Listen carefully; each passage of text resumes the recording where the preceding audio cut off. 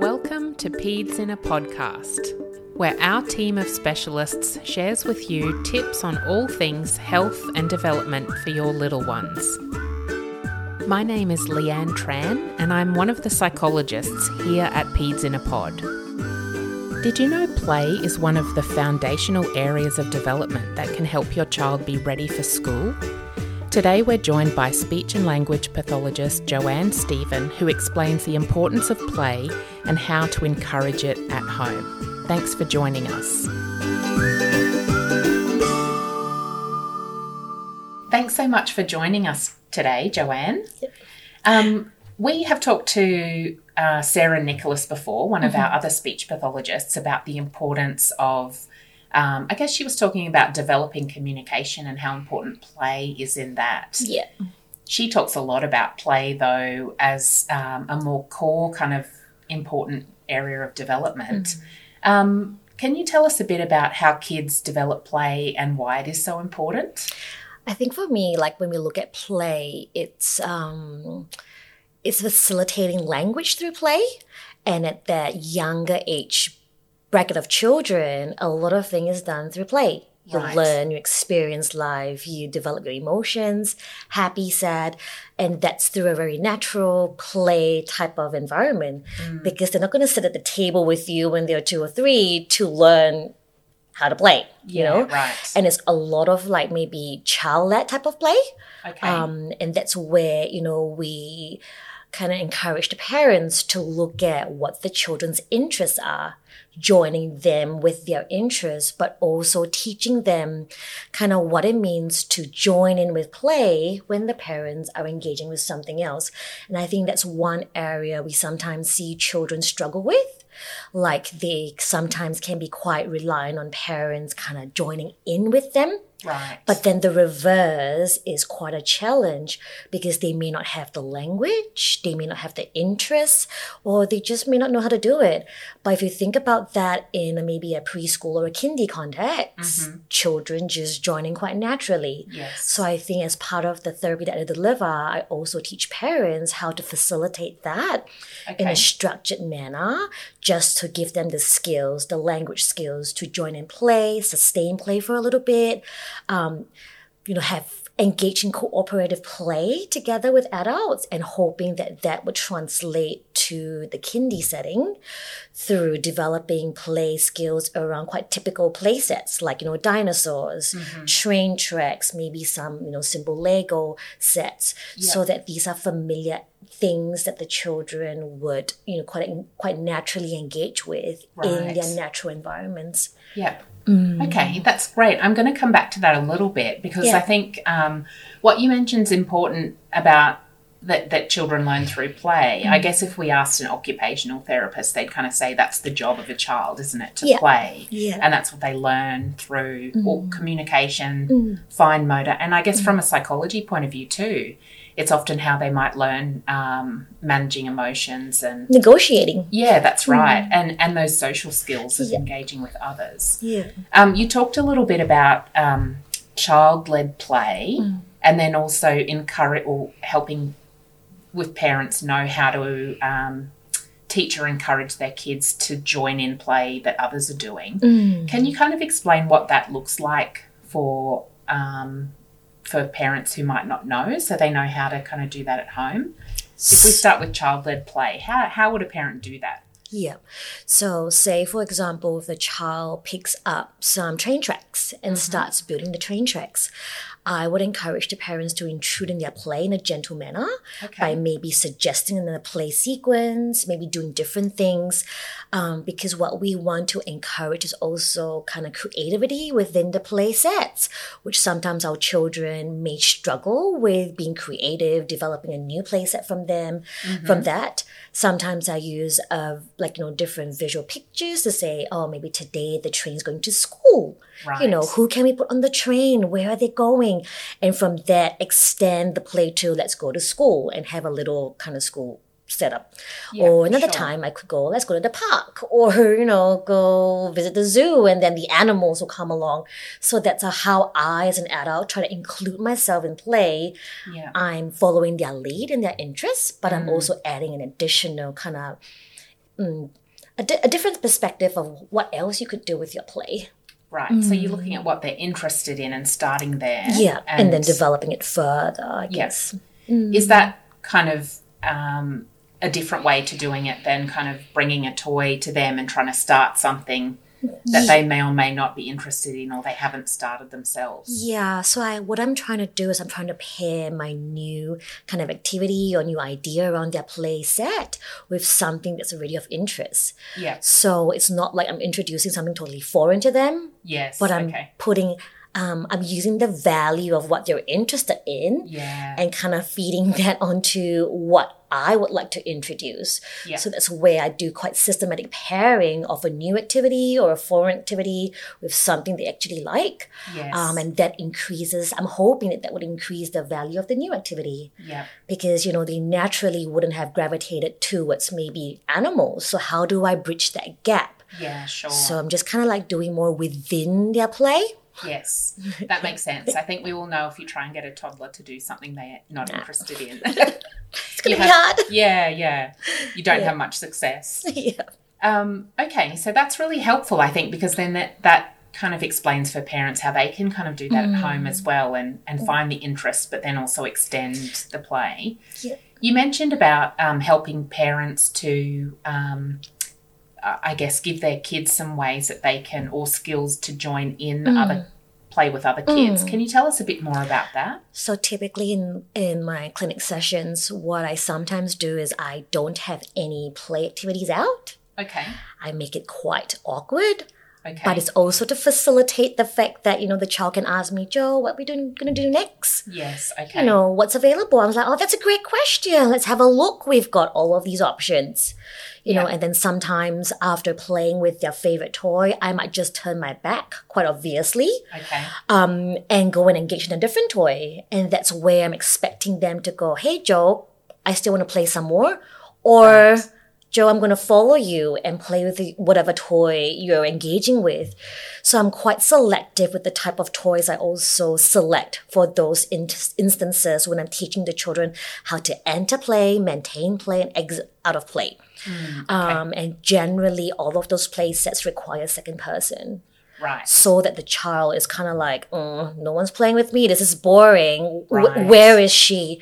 Yep. Because sometimes we find that, when you introduce a play activity that the child is quite engaged in, they don't really care about, whether you're looking at them or playing with them. So I need to make it quite obvious that I'm like, I'm no longer around. You have to be looking around and see, where's Jo? What's she doing? Maybe I need to join her. And what I'm trying to do is to mimic some of this possible play type of scenarios in kindy. Yeah. Because kids do move around through activities quite quickly. Yeah. And I'm trying to increase their awareness that, hey, playing with someone else is so much more fun than me playing on my own. So I need to be quite observant and look around and go with my friend. Yeah. So I do it in quite a natural or a gentle manner where sometimes it's my choice, sometimes I give them a choice. Yeah. So that's how I manage those kind of learning skills. Okay, that's great.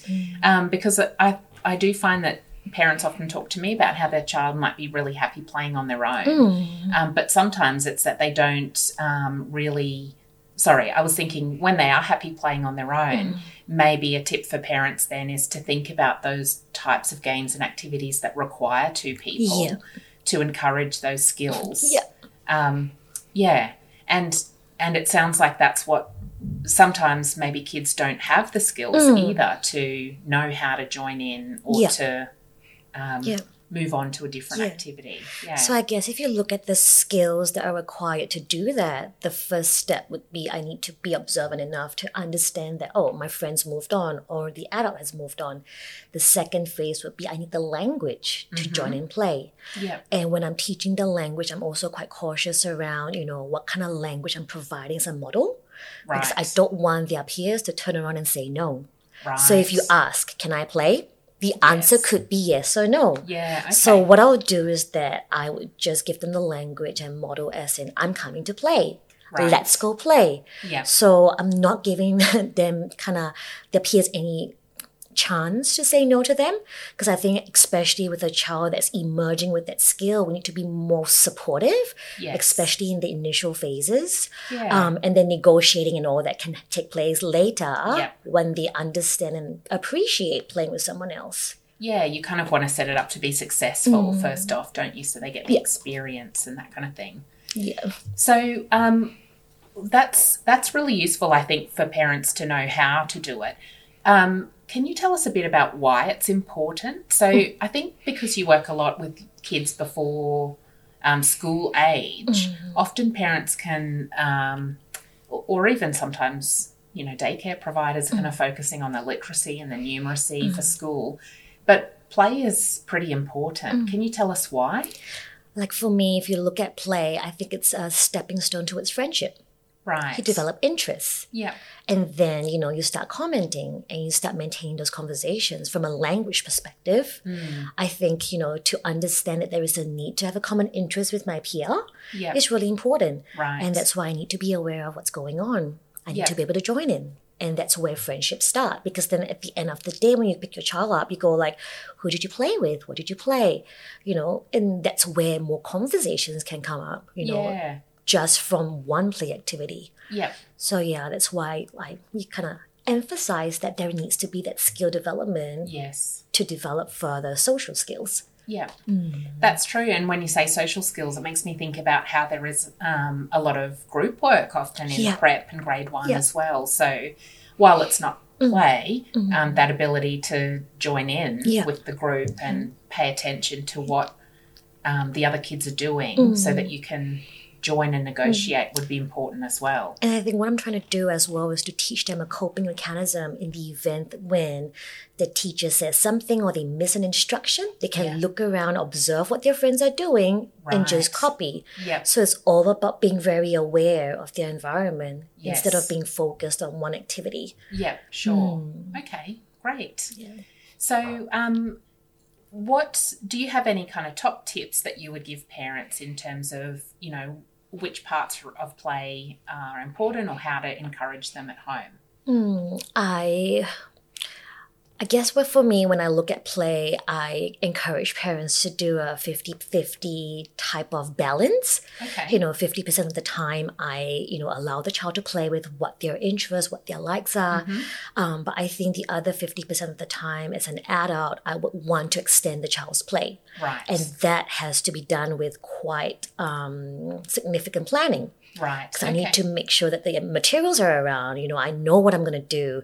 The weather, like, you know, now that summer's coming up, you know, water play. That might be something to extend. Maybe my child loves, you know, water animals and like, you know, under the sea creatures in maybe a play set in the inside environment. How can I extend it to the outside environment? You know, what else can I do? Because like, you know, over the Christmas break, like, you know, I might want to have friends over. I'm just developing different play sets so that I can also facilitate that. Great. Okay, that's good to know because it's there's so much to remember being a parent. So if we can keep in mind that it's about 50-50 with what they're interested in, so that the child's interest and then the other part we're leading and or extending. What I do encourage parents to also kind of consider is I know during the week people are quite busy, you know, having to get the meals on the table, you know, homework done, laundry, everything else. But having to think about on the weekends, perhaps, you know, allocating half an hour, you know, on a Saturday and on a Sunday. I think that's a realistic goal. I think also setting realistic goals for yourself, just so that you know, oh, every weekend I'm going to spend half an hour playing Play-Doh or Legos or whatever else. And sometimes it can get quite challenging when you have siblings as well. So perhaps considering, you know, one parent brings one of the siblings out for a coffee date or a chocolate date or whatever else. So you have one-on-one time with the younger sibling or the older sibling. So I think it's just being strategic with your use of time and how you want to organize some of these play sessions would be crucial to, you know, success. And so it doesn't have to be a long time, but if you can fit it in your routine and plan for it, it's more likely to work out. And I think that's where I find parents have the most success. A lot of them use the bath time as a nice play routine. Sometimes just before bedtime, they may have a storybook time. And then I try to incorporate maybe puppets or, other animals through it. I think doing it that manner doesn't seem like it's a task. It's just being embedded into your day. Yeah, sure. So it just becomes, part of what you do. Yeah, part of the routine. Okay, great. Yeah. Thanks so much for joining us today and providing all of these insights and tips. No worries. Thanks for listening to Peds in a Podcast. If you found listening to us useful, we have plenty of resources on our website, including blogs, articles, and videos. If there's a topic not covered that you'd love to hear about, you can get in touch with us on our website. Visit us at pedsinapod.com.au.